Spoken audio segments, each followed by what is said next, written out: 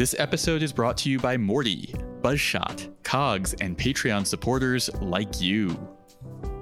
Cogs by Clockwork Dog is an easy-to-use platform for running interactive events, specializing in escape rooms. They have plug-and-play hardware that seamlessly integrates with their software, so you can create a show with lighting and sound cues, all without having to write a single line of code.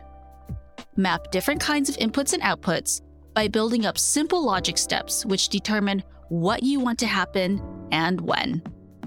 If you're new to immersive tech, Cogs is perfect for you. Using simple building blocks, you can create any kind of puzzle in the software, and their system will tell the hardware exactly what to do. And if you're a seasoned maker, they have an abundance of tools to expand your capabilities. Create any form of logic by using their expression language. Build your own plugins for external software or hardware, and create your own custom content for screens for things like touchscreen gaming. The Cogs starter set is normally valued at $257, but our listeners can get the starter set today for only $130 with free shipping to the US. You can learn more and purchase your Cogs starter set at cogs.show. Use code REPOD at checkout. That's REPOD. Link and details in the show notes. Welcome to the Reality Escape Pod, your lifeline when you need a getaway from the real world. I'm David Spira, alongside my co-host, PG Law. Together, we're exploring immersive gaming from all angles, and we'll be joined by guests who really know their stuff. Today's guests are Mike Dold and Rick George of Doldrick's Escape Room in Orlando, Florida. Since 2018, they have been entertaining escape room players with iconic games like Captain Spoopy Bones and the Magnificent Quest for Some Other Pirate's Treasure, and their latest game, the masterful black and white cartoon in escape room form, Crazy Train, the Ballad of Schemin' Plots. Welcome, Mike and Rick. Hello. Thank you for having us. Yeah, thank you very much. This is so fun to have you on because Doldrick's was one of the first escape rooms I played where I was really wowed by the game and incredibly wowed by the sets. I remember telling David about it, probably one of our first escape room conversations. It was our very first escape room conversation after we had recorded the No Pro podcast with Anthony Robinson. You and I hung around afterwards and you were telling me about how much you loved Doldrick's. That really is awesome. Yeah, that really is. I played it with a bunch of reality stars too, like a bunch of Survivor people, because every year we used to have this big charity event out in Orlando, Florida. But I am sure a lot of our listeners are having the realization, like I just did, that Doldrick's is a portmanteau of Mike's last name, Dold, and Rick's first name, which is really cool because Doldrick's is an unusual name for an escape room. And now it's all making sense. So is there an additional story behind it, or is it you just decided to do a mashup of your names? When we first set up like the company, it was just, okay, we'll call it Doldrick's, like whatever. We'll have a DBA for the actual escape room. And so it was just like, get all the business and tax ID, all that stuff done like in the background. Okay, Doldrick's Entertainment, that's the company name. All right, now let's think of the escape room name. And we went weeks through lists of ideas. Every single time we'd come up with something that we did really like, then Google searched it. Oh, someone's got it in this state. Oh, someone's already has that idea. Just a lot of back and forth. But I had very specific rules. What I wanted was, I was like, whatever we come up with, I want the Twitter handle, the domain name, the Gmail. I want something that nobody else has. So it's got to be something I can get all of the... You wanted the branding. Yeah, the branding. That was the big thing. And a lot of names we were going through and thinking of, I couldn't get that stuff because it was already part of something else or whatever. And so that's how they convinced me at first. They're like, Doldrick's is definitely a unique name. No one's going to have that. You can get all the stuff you want from it. And I'm like, yeah, but that's because it's a made up word. It doesn't, But I mean, now I love it. It stands out, which I now see how important that is. It's clear that you guys have put a lot of thought into names of things, and you also have some very long and very funny game titles. let's talk a little bit about some of the different titles and the story behind the name choices of your games. The first one is Super Bomb Squad: Commandos Awesome. Exclamation point. Exclamation point. We had all these exciting ideas, and and you're sitting around with your buddy and you're like, we can do that. Oh, we want to do this. We want to do that. And we were just wasted on that. And we knew we wanted to do a defuse the bomb type game. And coming up with that one was I remember that moment very clearly. I was on the toilet and thought, Super Bomb Squad Commandos Awesome. I texted Mike and he was just kind of like, yeah, that's awesome. That's cool. And that was it. That's where all the best ideas come from. That's the best ideas. That's our, How about my favorite game title, and a title that I just do not pass up an opportunity to say the full thing? Captain Spoopy Bones and the Magnificent Quest for Some Other Pirate's Treasure. That was a fun one too. Yeah, I'll say for a long time when it was just the pirate game internally, when we hadn't come up with a name for it yet. And we were going through names, stuff like that. And then for a while we landed on Captain's Quest. But we always knew it was like, yeah, that's still a little boring to us. So the funny thing was the actual Spoopy himself, I don't know what you'd call it, I guess a mannequin of a skeleton, pirate skeleton. But I know Rick bought that way back then, like, yeah, we can use this for something. And so we had that skeleton. It was on sale. That was the big thing. Yeah, it was like the regular skeleton was $60. That one was only like 20. So we're like 20, yeah. This one. Like, oh, this was super cheap. Got a deal. I was like, okay. I was like, I don't have a plan for that skeleton, but yeah, that's fun. We were still under construction at the time, and so we had brought all the stuff to the space while it was under construction. And the funny thing about that skeleton was that it just was always perfectly in the way. Wherever like we needed to be, it was just in the way. We constantly kept moving this thing around. And Rick's wife, Narissa, just named the skeleton Captain Spoopy Bones. And so that would just became his, Captain Spoopy Bones, get him out of the way, move him. It was just constantly in the way. And then I remember like months later, this is after Bomb Squad's been up and running and stuff like that. And we're like, okay, we need to finalize the name before we announce it, everything. And then we start making artwork and graphics and stuff like that. I remember we started talking about like, okay, we need to come up with a fun name. And I wasn't exactly on the toilet. I remember I was laying on the bed. I remember I was like, it was like late at night and laying in bed. It really just was one of those light bulb moments where it's like, oh my God, we'll name the game after that skeleton prop that's been in the way this whole time. We'll just call the game Captain Spoopy Bones. And then that was it. So it was like, then I remember told the next day, I was like, we'll name the game after the prop, Captain Spoopy Bones. So that will be the name of the game. But then it was like, okay, what's the subtitle? And then we're like, okay, do we use the original, like Captain Spoopy Bones, Captain's Quest? We're like, no, we don't want to reuse the word captain twice. And then it was like, okay, so something else quest. We started going through a list of adjectives. We literally, I think we wrote out, I don't know, maybe 20 or so. Treacherous. Yeah, just all sorts of horrible, amazing, horrible quests, all these adjectives of what the quest could be. We definitely like the sound of Magnificent Quest. And then it was just like, okay, well, we still want something else. And it just kept getting longer and longer. And then we started laughing about how long it started getting. And I was like, Captain Spoopy Bones and the Magnificent Quest for Some Other Pirate's Treasure. And we just both started cracking up and just thinking like, yeah, that's not going to be the actual name, but this is just really funny. Just like Doldrick isn't going to be the actual name. Yeah, exactly. Placeholder title here. Yeah. And yeah, we laughed so much about it that we both went to Rick's wife, Narissa. We were like, okay, here's the name we got, like, yes or no. What do you think? We said it. And she was like, yes, yeah, that's it. And then it came the idea to use the prop himself and make him a character that's part of the game. If we're going to make the game named after him, then we have to incorporate him into the game. And so then the intro video was birthed with that idea and all the stuff about him. I love the story behind that. I actually had no idea what spoopy even meant until I came to play your game. And actually, Gabby Pascuzzi, I played with her, and she's been a guest on Repod, and she's a little bit younger, and she had to explain to me that spoopy, spelled with a P, actually comes from an internet meme where a Halloween sign was misspelled from spooky to spoopy, and it became a whole thing. But it means something that is spooky, but also funny. Yeah, my wife is a huge seasonal decor enthusiast. Our house is always like crazy Christmas and crazy Halloween. And we used to have big Halloween parties.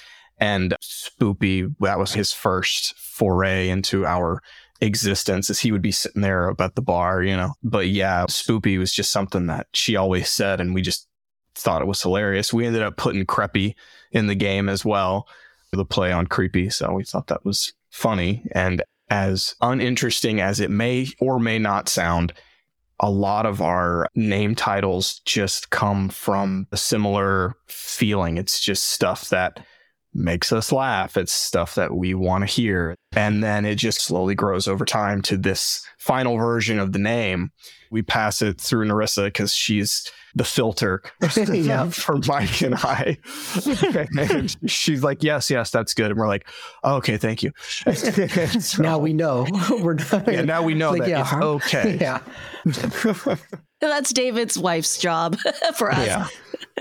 But yeah, Spoopy Bones, the character himself, that was my eye opener of how much I love the idea of us doing characters. We had already started making characters in Bomb Squad, but it just kind of happened organically. Then I think really, it was Spoopy where it's like, okay, this is something we can really set ourselves apart on and really make us stand out, as well as create characters and actually give them personality and give them, unique things. And so, yeah, that was a big learning thing with me with Spoopy. I would say that all of that absolutely worked out. Yeah. It was never necessarily part of the plan.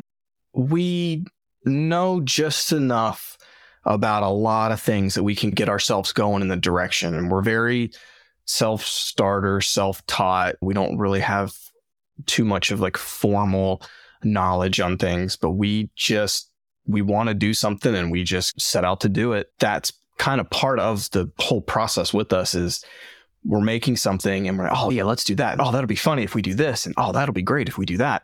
And it just kind of, we're putting the tracks down as we're literally leaving the station. And that's how most of our stuff is created.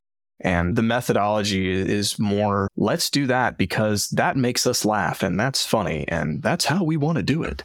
And that's the secret sauce. But it was never planned. The characters were never something that we were like, we want to have this world of characters and this, it just, as it was happening, we were like, we love what this has become. Let's lean into this more. In the beginning, Narissa and I, we were set up to do a totally different business. And Mike came back from a vacation. Do you remember vacations, Mike?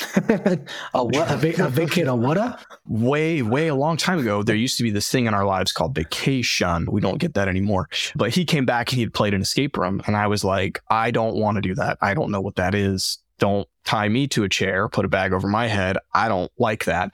And he was like, no, it's going to be great. And he took us and we played over at Escapology. And we were like, this is such a cool concept. It would be great if it had these big moments and these really cool wow factors. And we started getting all the ideas of things that we wanted to put out there. But it all just came from one step at a time. There was never a master plan or anything. So what were you both doing before this? We were working at Disney as contractors for their youth program. At the time, it was called Disney Performing Arts. Now it is the Imagination Campus, I think is what it's called. But it's basically working with their youth groups. So they would have master classes for orchestras and dance groups and theater groups and stuff. And all these kids would come and they would either perform on stage, like at Downtown Disney, or in the parade routes in the parks. And as well, they could do like master classes with local professional musicians and actors and stuff like that. And so we were on the tech side of that. We would record them. We would run their shows live. A lot of unrehearsed things. But I mean, combined, Mike and I probably had tens of thousands of performers over the span of, I don't know how many years. Yeah. It was crazy. So we're used to that off the cuff, non-rehearsed technical side of things, and also watching how, like, the Disney way of how they would do it and the magic or the perceived magic and how things were presented. Mike and I met in a recording studio. 2009, I think. Yeah, just happened to be in the same place at the same time. And after that, it was like, I want this guy to come work with us. And we worked in a corporate VO recording studio, and we did a bunch of stuff for YouTube channels, and we always kind of worked in entertainment. But yeah, it was always music and music tech. Yeah, a lot of tech stuff. I was doing AV freelance as well. A lot of the conventions and stuff like that around town, setting up the audio and visual, doing a lot of that tech work too.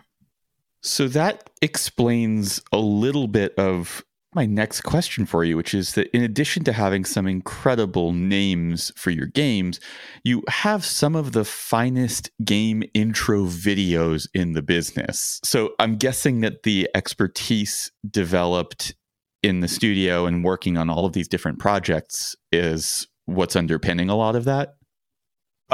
Sort of. It's always been more of just a tool, just to kind of help us tell the story that we want to tell. So it was less about, we know we need to make this ABCXYZ thing. And it's more of a, this is what we want to do. Let's use the knowledge that we have and the skills that we have to reinforce that idea. That makes sense. And also, I think looking at the progression of your games, I can see that in your earlier games, the videos are there establishing a lot of tone and a lot of story. And in your more recent game or two, video is this pervasive part of the entire production that is always there pulling things together. For sure. I mean, and we don't have to mince around it. I mean, it definitely took a couple years for Crazy Train to happen because of COVID and because of perfectionism and whatever. We just kept pushing it. But yes, the Crazy Train, it was very important to have the intro be a persistent thing because it's such a wacky world, and it is, like you said, establishing the tone and establishing the world and setting the expectations as to what you're getting into, but then being able to go back to that. You know, in Spoopy Bones, that's something that we had laid the groundwork for, but at the time we actually had some technical limitations to reintroduce the character more throughout the game. And that's something that we've talked about doing. But like I said before, I mean, Mike and I were always dealing with what's right in front of us, whether that's, oh, we have to fix this thing, or we're working on this, or we're writing this, or administrative stuff. We have our list of go back and reinforce experiences that we would like to eventually get to. But that makes sense. And once the building is filled out, it's a lot easier to go back and improve upon the stuff than it is to go and do that when you have all of this square footage that is functionally dead until you make it a viable business asset in the form of a game. Yeah.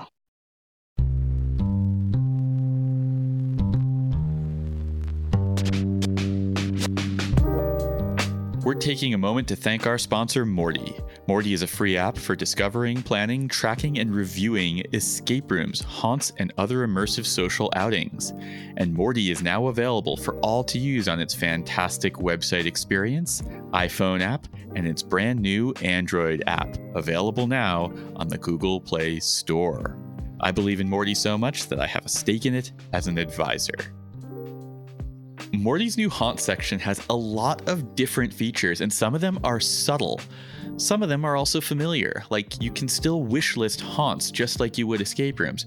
But if you look at the rating system, on its surface, it is the exact same as we escape room players are used to, but if you start to dig into the questions, Morty has haunt-specific questions. They've customized this experience around the format, and I love that. Yeah, like some of the questions they ask are, is the VIP upgrade worth it? That's a question I always want answered. The other feature that I really love that they've added to the haunt section is the categories. So you can filter for haunted houses, but there's also haunted trails. These are like outdoor events going through a botanical garden. You can also look for yard displays. And I don't know about you, David, but here in Los Angeles, we have some neighborhoods with incredible yard displays. I always want to go drive out and see them with my family, but I never really know where to find them. So I love that all of this is aggregated in one place.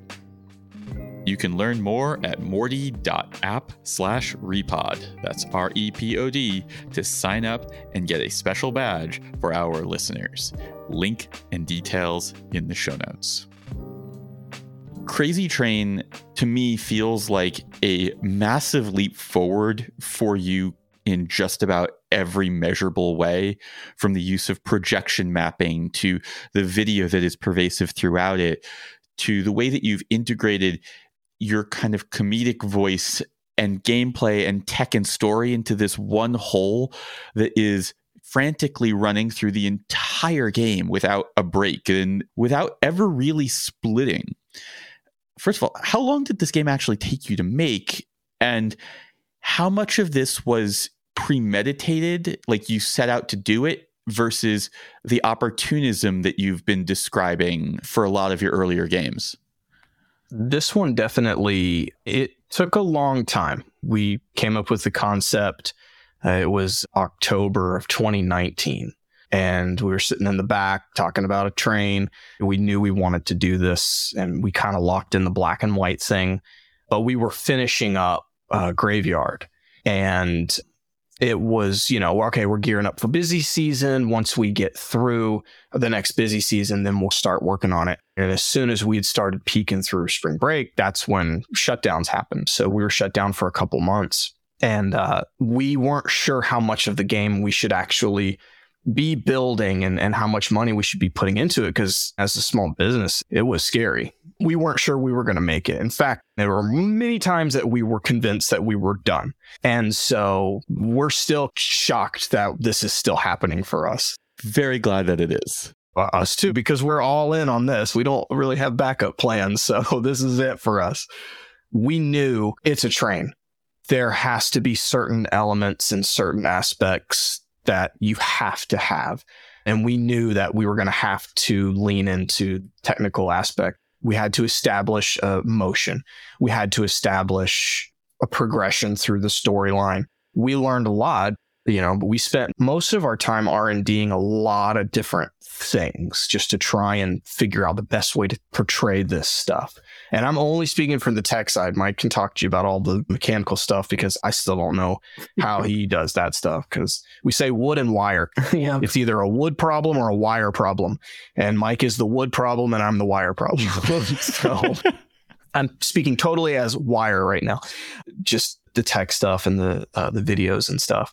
But it was absolutely the most challenging thing that I've ever worked on, just in the sheer volume of media that had to be produced. And it took as long as it took. I would say 2020, we were kind of messing around. We were doing what we could. But once we got through 2020 and back into 2021, we were like, okay, now it's time to really put our foot forward. We know we're going to be okay. It's time to put this game down. It really took 60, 80 hours a week for 2 to 3 years. Because it didn't open until September of 2023, 2 days before the cutoff for inclusion in our tour. Which was not intentional. Just so we're clear, that was not intentional. We kept adding stuff and, David, when you say the cutoff for your tour, you have a rule for whether games can be included on the tour, right? Yeah, we call it the Montreal rule. Oh, no. Oh, no. Shout out to Sauf-Qui-Peut and Escaparium. We love you guys. Yeah, the rule for inclusion in our tour is that a game has to be open and bookable to the public 6 weeks before the tour, which is the weekend that Lisa goes and makes all of the schedules. If it isn't open and bookable to normal players, it just doesn't go on the tour. Enough time for them to have worked out any kinks. Yeah. And also enough time for us to just actually be certain that the game is real and exists and is a functional product. I get it. Yeah, I completely agree with the rule. Yeah, Yeah, it's not just for Lisa and I, it's also for the escape room companies, because we don't want escape room companies that we're taking tours to be in a panic trying to keep a game running or make a game run in the lead up to the tour or during the tour. We would much rather have the host companies be in a more calm state, because we know we're bringing a lot of people through. Yeah, it makes sense.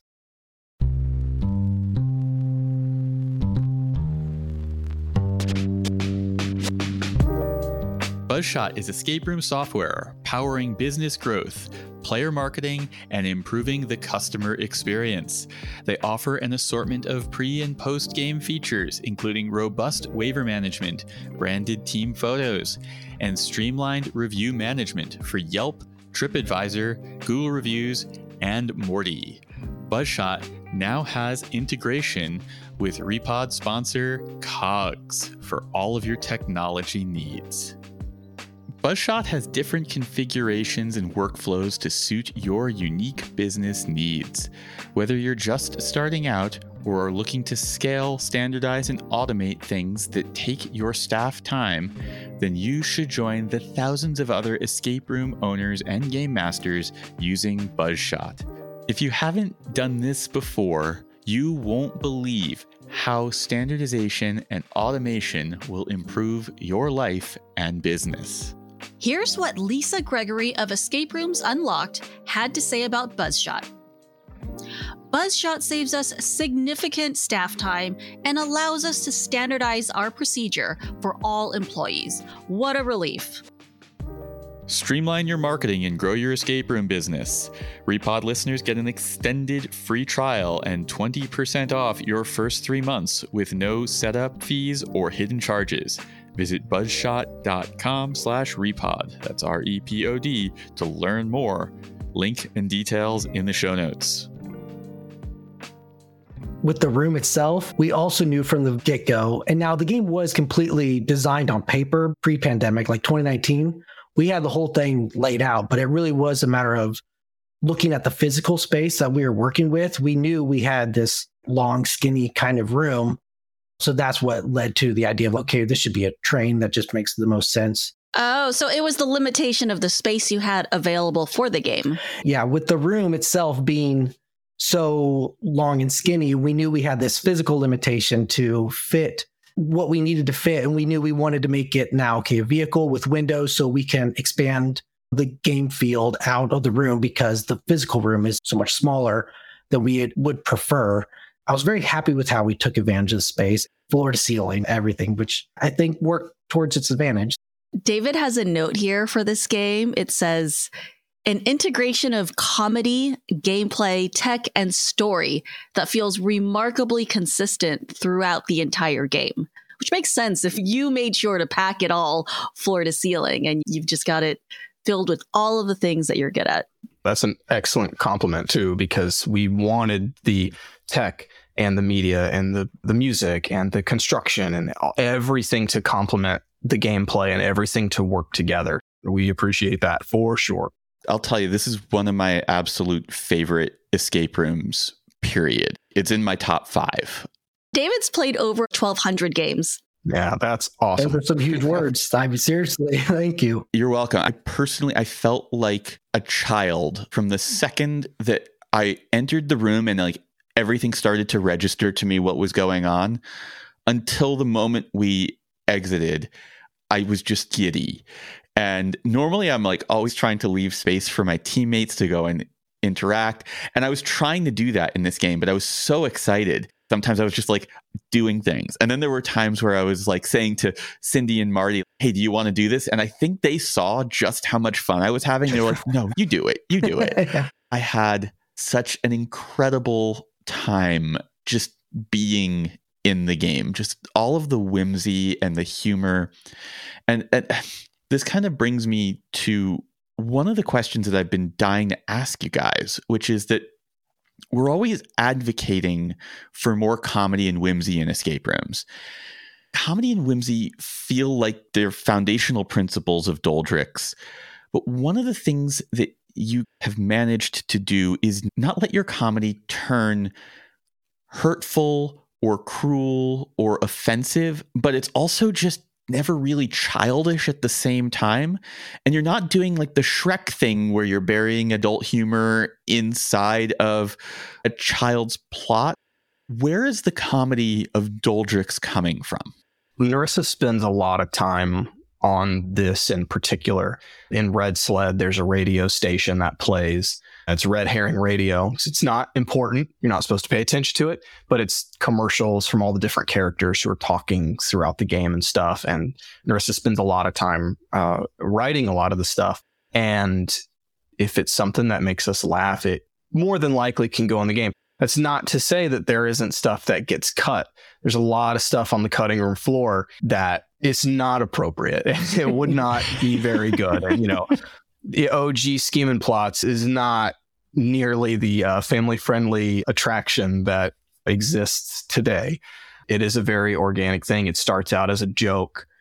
And it's just, when you work as much as we are, and when you're just constantly just hammered with the small business thing, you got to find comedy.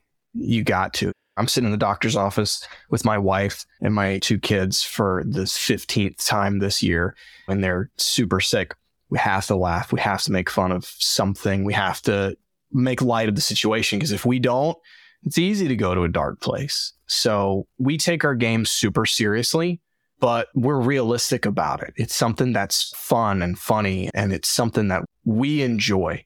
We enjoy when we hear the quick one-liners or something. I mean, to this day, we'll be running a game and Spoopy will say something, or you'll hear something in Bomb Squad, and even staff that's been with us for a long time, you'll still hear a giggle, you'll still hear a laugh. And even though we've heard it 12 times a day for the last 5 years, I still am looking forward to the character saying that line, because I think it's funny. And so you have to have that humor. And it's just, again, like everything else, it wasn't necessarily planned. It's just kind of part of who we are. It's more of like us injecting ourselves into these games versus us trying to be funny. We don't get that. There has to be an authenticity to everything. We don't like to try and be funny. It doesn't work. Yeah, we don't typically plan it ahead of time. It'll be in the moment when we're making the thing, whether it's a physical thing or a video thing. So you've mentioned Red Sled Redemption a couple of times. I'd be remiss if we didn't dig into it a little bit. This has become, over the years, one of my go-to examples of incredible single room escape games.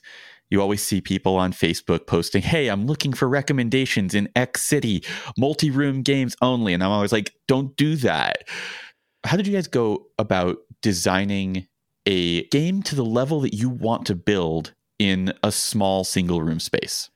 We never saw the single room space as necessarily a hindrance. We knew how much stuff was going to be in there, and I'll let Mike get into the design of it and stuff. But that was never on our radar, that people were going to be super against it. And it definitely shows in the numbers. People are like, I don't want to play a single room game. But that being said, the people who do go in and play, 9 times out of 10, they come out and they say, man, I can't believe that was a single room game. I had so much fun. I never thought about going into another space.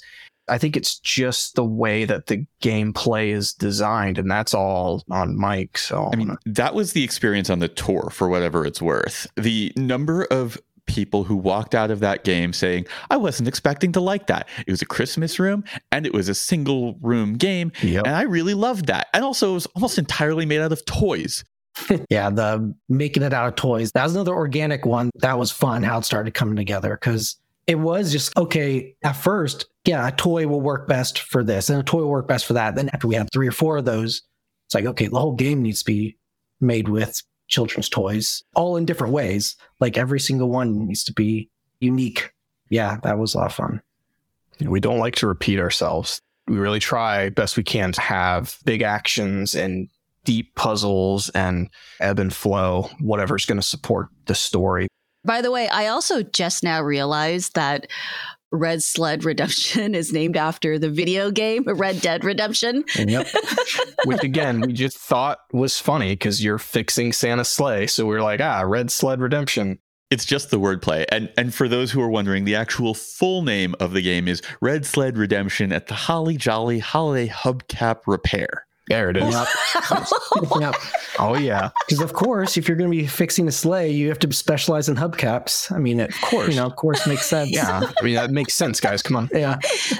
So do you have any key lessons from running a Christmas experience year round?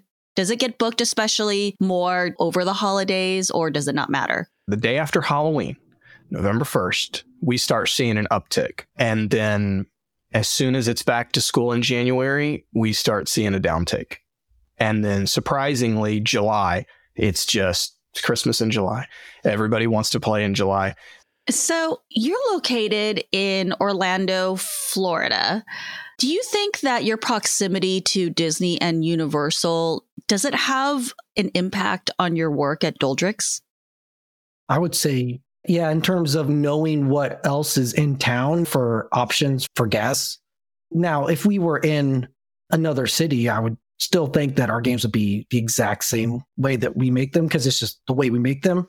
Yeah. But there is definitely the whole, okay, we are next to Disney World. We need to make sure that guests traveling here and doing things here, there's like expectation quality we definitely want to hit. But I feel like even if we were in a small town, we would have these same ideas and we'd want to do the same thing that we're doing. But yeah.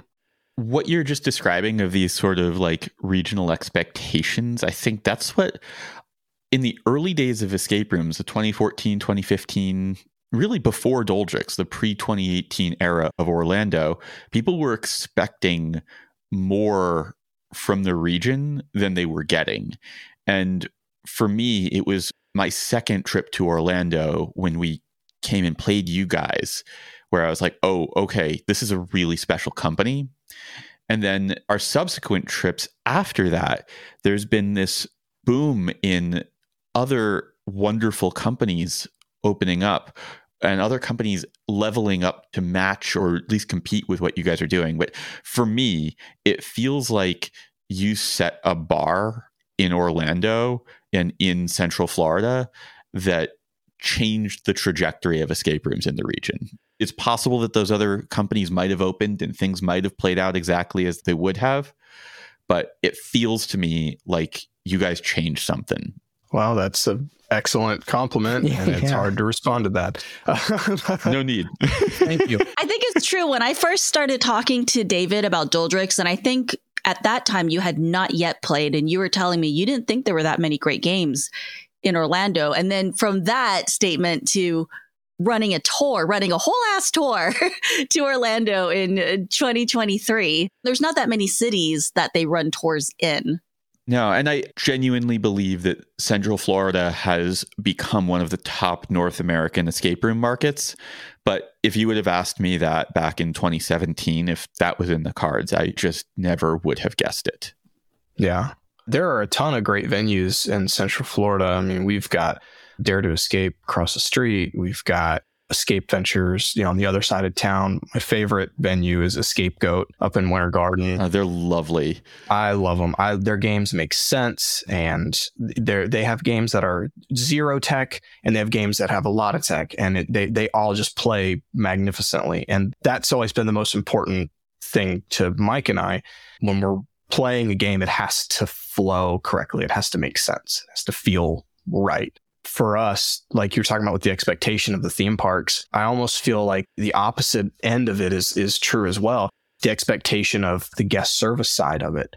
And people are expecting universal guest service quality. So we have to make sure that the way that we treat the guests coming in, it's real and it's authentic. And I think that's something that the guests resonate with just as much as the games itself. And we're not telling our staff, like, you guys need to be standing up and you need to be smiling and you need to be off of your chair.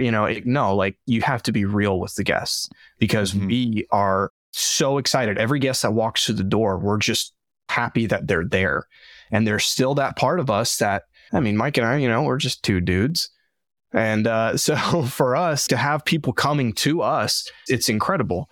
So we are genuinely just ecstatic with every guest that comes through the door. It is easier for us because we're real with the guests. And I think guests that are coming down to Orlando to come to the theme parks that are having a little bit of a cookie cutter guest experience and then coming to us and we're just like, hey, how you doing? Thanks for being here. What's going on? Because we genuinely want to know. I think that resonates with people. So I have to ask you, because I know that you both not had the opportunity to travel much between Doldrick's and raising families. What have been some of the most influential games on you guys? How much have you actually had a chance to play? Mike has that number, I think, more than I do. Mike's really good with the Morty and stuff, and I'm really bad. I'm just like, see Mike Dold's games for the games that I've played. Yeah, it's somewhere in the mid 60s. We definitely want to get in more. And there are some new ones in Central Florida we want to hit up, but yeah, we're dying to even venture out of Central Florida. We get so many like owners, that come through, we meet. And I'm like, I want to do that. You guys are traveling out and playing games. Yeah, we need to go do that. We got to get you guys to come on a tour. Yeah. Yes, please. Come out to Los Angeles and do up Recon. It'd be a blast. That would be super cool. Yeah. But if I could impress anything upon you guys, is that like what you have done largely in a vacuum has just been incredible. Just absolutely incredible. You have your own branch of escape rooms in this comedy, whimsy, playful space that no one else has done a lot of work in, or at least not in my travels. I would just love to see what would happen to Doldrick's games if you guys got a look at a couple of the other regions that are doing really special things and just saw like, what are some of the strengths of other places and what are some of the mistakes of other places? And I feel like a little bit more of that, you guys would just get supercharged because you're already incredible at what you do. Thank you. There's no shortage of games that we want to play. And there are so many that we haven't been able to go to that are local and outside. But like you said, David, it's with the families, and I've got a 3 and a 6-year-old right now. So it's constant. And I mean, with the business too, we don't have a large staff intentionally. We have a smaller staff. We try and pay as best we can and do benefits and the whole 9 yards. So that way we have people in our family that want to be there. Mm-hmm. And because of that, we're still down there. We're still doing the thing as much as we can. So still having a hand in pretty much all aspects of the business, it keeps us at the business. I see that. You can tell that you and your families are living this business, and it shows in the consistency and the quality and the love that you feel in each and every game. There's a trade-off here, and I know you know it. And what you've built is absolutely incredible. And however you choose to end up continuing with it, nothing but respect from here. Well, how wonderful to grow up as a kid in this amazing escape room that your parents run. My parents have a jewelry business. And so I grew up going to jewelry shows, but it was like looking at, I don't know, a bunch of like old rocks. People trying on jewelry and me having to wipe down the showcase every 5 minutes. That's funny. My son was born 7, 8, 9 months before we opened. And so, I mean, he's strapped to me. There's pictures of me and Mike dealing with the contractor, and I got my kid strapped to my chest.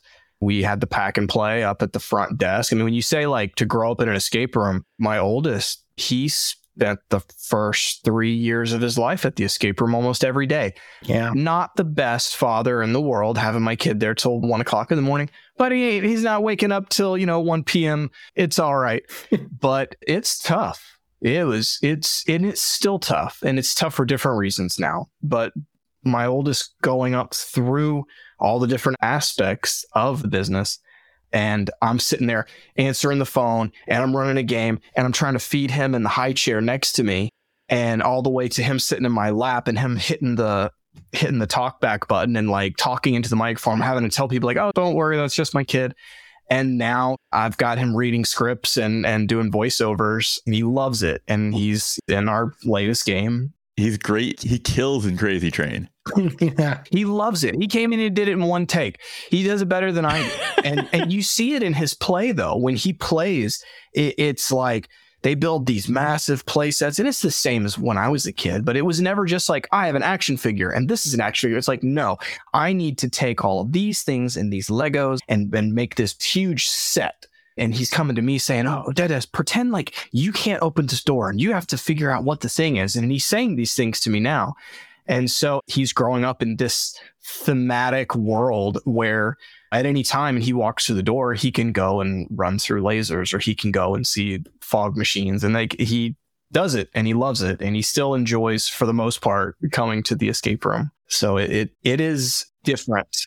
It sounds like a wonderful childhood to me. We'll see. I'll ask him in a couple years and we'll see. Like, Dad, I don't want to go to the escape room. That place sucks. A fun memory I was from when he was very young, like barely speaking. This was every single time whenever a guest did a big moment, I'll say in Captain Spooky Bones, he was hands in the air, cheering no matter where he was in the building. Mm-hmm. You could just hear him. He's off in the back, maybe in his playpen or whatever. Like that moment happens in Spooky Bones, you hear him way off back there cheering and yelling because yeah. I forgot about that. Thank you for bringing that up. That's so awesome. Adorable. I feel like that's prime TikTok material. yeah, really, yeah. But yeah, it was fun. It was just, it never stopped. It was 100% of the time. Every time that moment happened. Yeah, it didn't matter what he was doing. He could be eating. He could be in the middle of a sentence. He'd stop, raise his hands in the air and cheer. I want your son to cheer me when I have great moments in escape rooms. I would enjoy that very much. Yeah, that's funny. It's tough. The work-life balance. It's up until really this point. It's been, Dad's got to go to work. If I'm not at the space, I'm here working on something. And it's the same with Mike. We're working to an unhealthy degree. So there is that. There's the kind of the darker side of it as well, where it's you have to prioritize and how do we be in three places at once and who needs us the most right now and where are we maybe not doing so well. I spend more time with my wife or spend more time with my kids or spend more time with the staff or spend more time with Mike. Like we all are just doing our best to make it happen. So it's not easy. We come up with funny stuff and that's Doldrick's and that's it. No, there's a lot of work. This is the hardest thing that we've ever done for sure. And every day we have new challenges. We get emailed wild stuff every single day that we get thrown for loops. And like what? Things that you wouldn't necessarily expect. And I don't want to throw anybody or anything under the bus. I'll just say we'll see stuff like, we're coming down here for our big family gathering and we've got 20 people and we're going to do this huge thing at Disney and we're staying at the resorts and we want to come to you and we want you to give us a discount. Like, hey, I'm not making any money off of what you spend at Disney. Yeah, struggling over here. Yeah. That's been one of the missions of this podcast is to try to normalize the pricing for an escape room. And I recently went to Disneyland and I was like, I would rather go to an escape room and have an entire room all to myself with just me and my family and no lines. I went to Disney. I spent like $200 and I was like, I averaged 2 minutes of a ride for 3 hours in line and I'm paying how much it's funny you say that. Yeah, I've said that exact example. The last time I was at the park, out of this whole day, I probably had about 9 minutes total of actual entertainment. Next time you should calculate out an amount paid per minute of entertainment and prove to them why they're actually already getting a great deal at an escape room compared to Disney. And it's the real estate too. I think that's why you're seeing the theme parks that are getting into or at least attempting to get into the escape room business. I use that loosely. Yeah. My wife knows some of the people out there, so we're not discrediting the creative process, but as you can imagine, there are a lot of check boxes that must be checked off from a business standpoint, from a large corporation to have something that surprisingly has a shoestring budget versus something like what we got. We're just going to do whatever we want to do. Whatever we can and however we want to tell the story. We don't have to say, the boss said we need a small black box. Well, it'd be better if it was a big white circle. It's like, well, no, boss said it had to be a small black box. So we got to make a small black box. So for us, we're going to do whatever makes sense in the game. The real estate, getting back to the point, the real estate is important at an escape room. You're getting, hopefully, a private room. You're getting someone who's watching over your game. You're not having to press a button and wave your hands and do that whole song and dance. You're getting a custom experience for you and your group.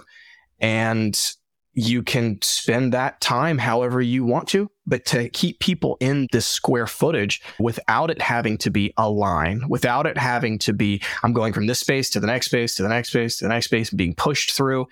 and without having to share it with others. I think there's a tremendous value in that. And I feel like escape room pricing is right on the money. Sometimes we say, we feel like we should be cheaper. Sometimes we think, we feel like we should be more expensive. And it's tough to find that balance. I used to be fearful that escape rooms were going to be a fad, like in the very, very beginning. And Mike always said, I don't know. I don't think so. And I'm now a believer that I think escape rooms are going to be here for a while, because the space and the interactivity and everything that you get to do, not that you have to do, but the things that you get to do, that you get to experience. Yeah, we could not agree more. Specifically, when I would say that I didn't think is a fad, it was for one specific reason, because I was like, this is one thing, this cannot be replicated at home. I was like, sure, you could maybe do a VR kind of thing, but you cannot get the tangible, physical, interactive experience you get in an escape room anywhere else but in that brick and mortar store. Certainly not the way that you're doing it. I have a random question for you guys. Are there any lessons about the finer points of jackhammer operation that you would care to share with us? Got to wear your safety gear. You'd be surprised at how after about 45 minutes to an hour, your hands just start to tingle. And by 2 hours, you just can't even feel your arms. And you're just like, it like works every part of your body. Are you like Jell-O? Is it like getting a massage afterwards?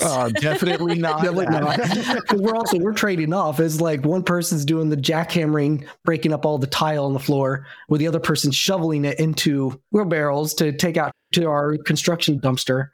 And yeah, we're just back and forth between either shoveling it or jackhammering it. Jeez. Oh, so you guys are really hands-on with all the points of construction. Yeah, we have to be. Yeah, that comes from the financial burdens of owning a business. But I mean, it also, it sounds really pompous, and I don't mean for it to, but I compare it to Apple. Not that I think we're as good as Apple, but no, Apple controls all of their ecosystem, the hardware and the software and everything that goes into it. So at the end of the day, you might have other phones that are faster or have more capability, but the experience of Apple is great. And I think because we do everything in-house, from conception all the way to the media, construction, wiring, programming, like the whole thing, we know what the end goal needs to be. We know how the experience should feel. And we know like the flow of the puzzles. We don't have this team that's doing this and that team that's doing that and this team that's doing this. So the reason it takes a long time, we have staff that help us do things for sure. And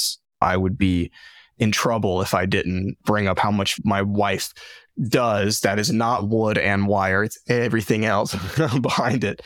I can confirm that. She's super involved. And so it was so incredibly helpful throughout the whole production of the Orlando tour.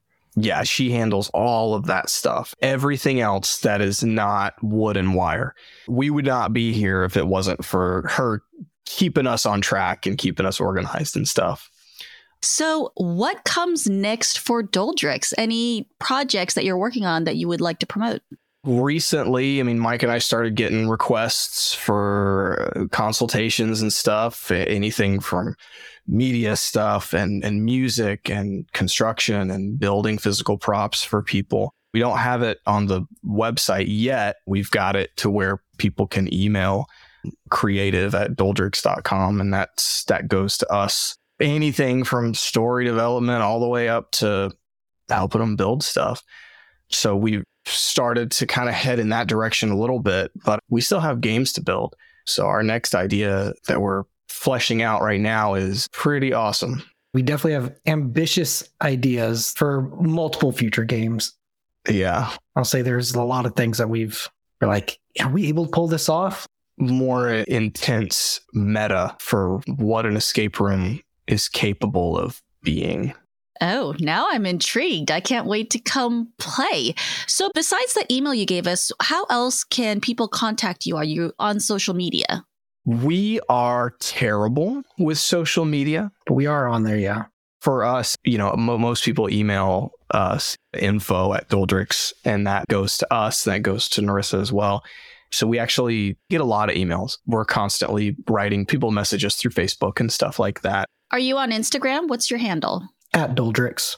They're at Doldricks everywhere. That was part of the name. That's it. It's part of that's part of the package. Yeah. Mike, Rick, thank you so much for joining us. Thank you for being such wonderful hosts to our Escape Immerse Explore tour. We hope we can bring a group back to you at some point in the future. And thank you for being just such conscientious and thoughtful and observant creators. I think it's pretty clear over the course of this episode, if you both didn't know already, I am just a huge fan of your work. It is an honor to play your games every single time I've played one, and it has been a pleasure to get to know you both more and learn about what's going into making these incredible experiences. Thank you. Yeah, we appreciate you saying that. And for real. Yeah. And also, I mean, back at you, it's great that there is someone like you and roomescapeartist.com, because it's a new industry. As it grows, I'm sure there'll be, more podcast kind of things and more websites. But what you guys are doing to grow the industry is obviously beneficial to us and very appreciated by us. So it's great that there's places like your website and your podcast to keep growing and hopefully get more and more people into this industry. That's the evil plan. Get more people in, have more fun.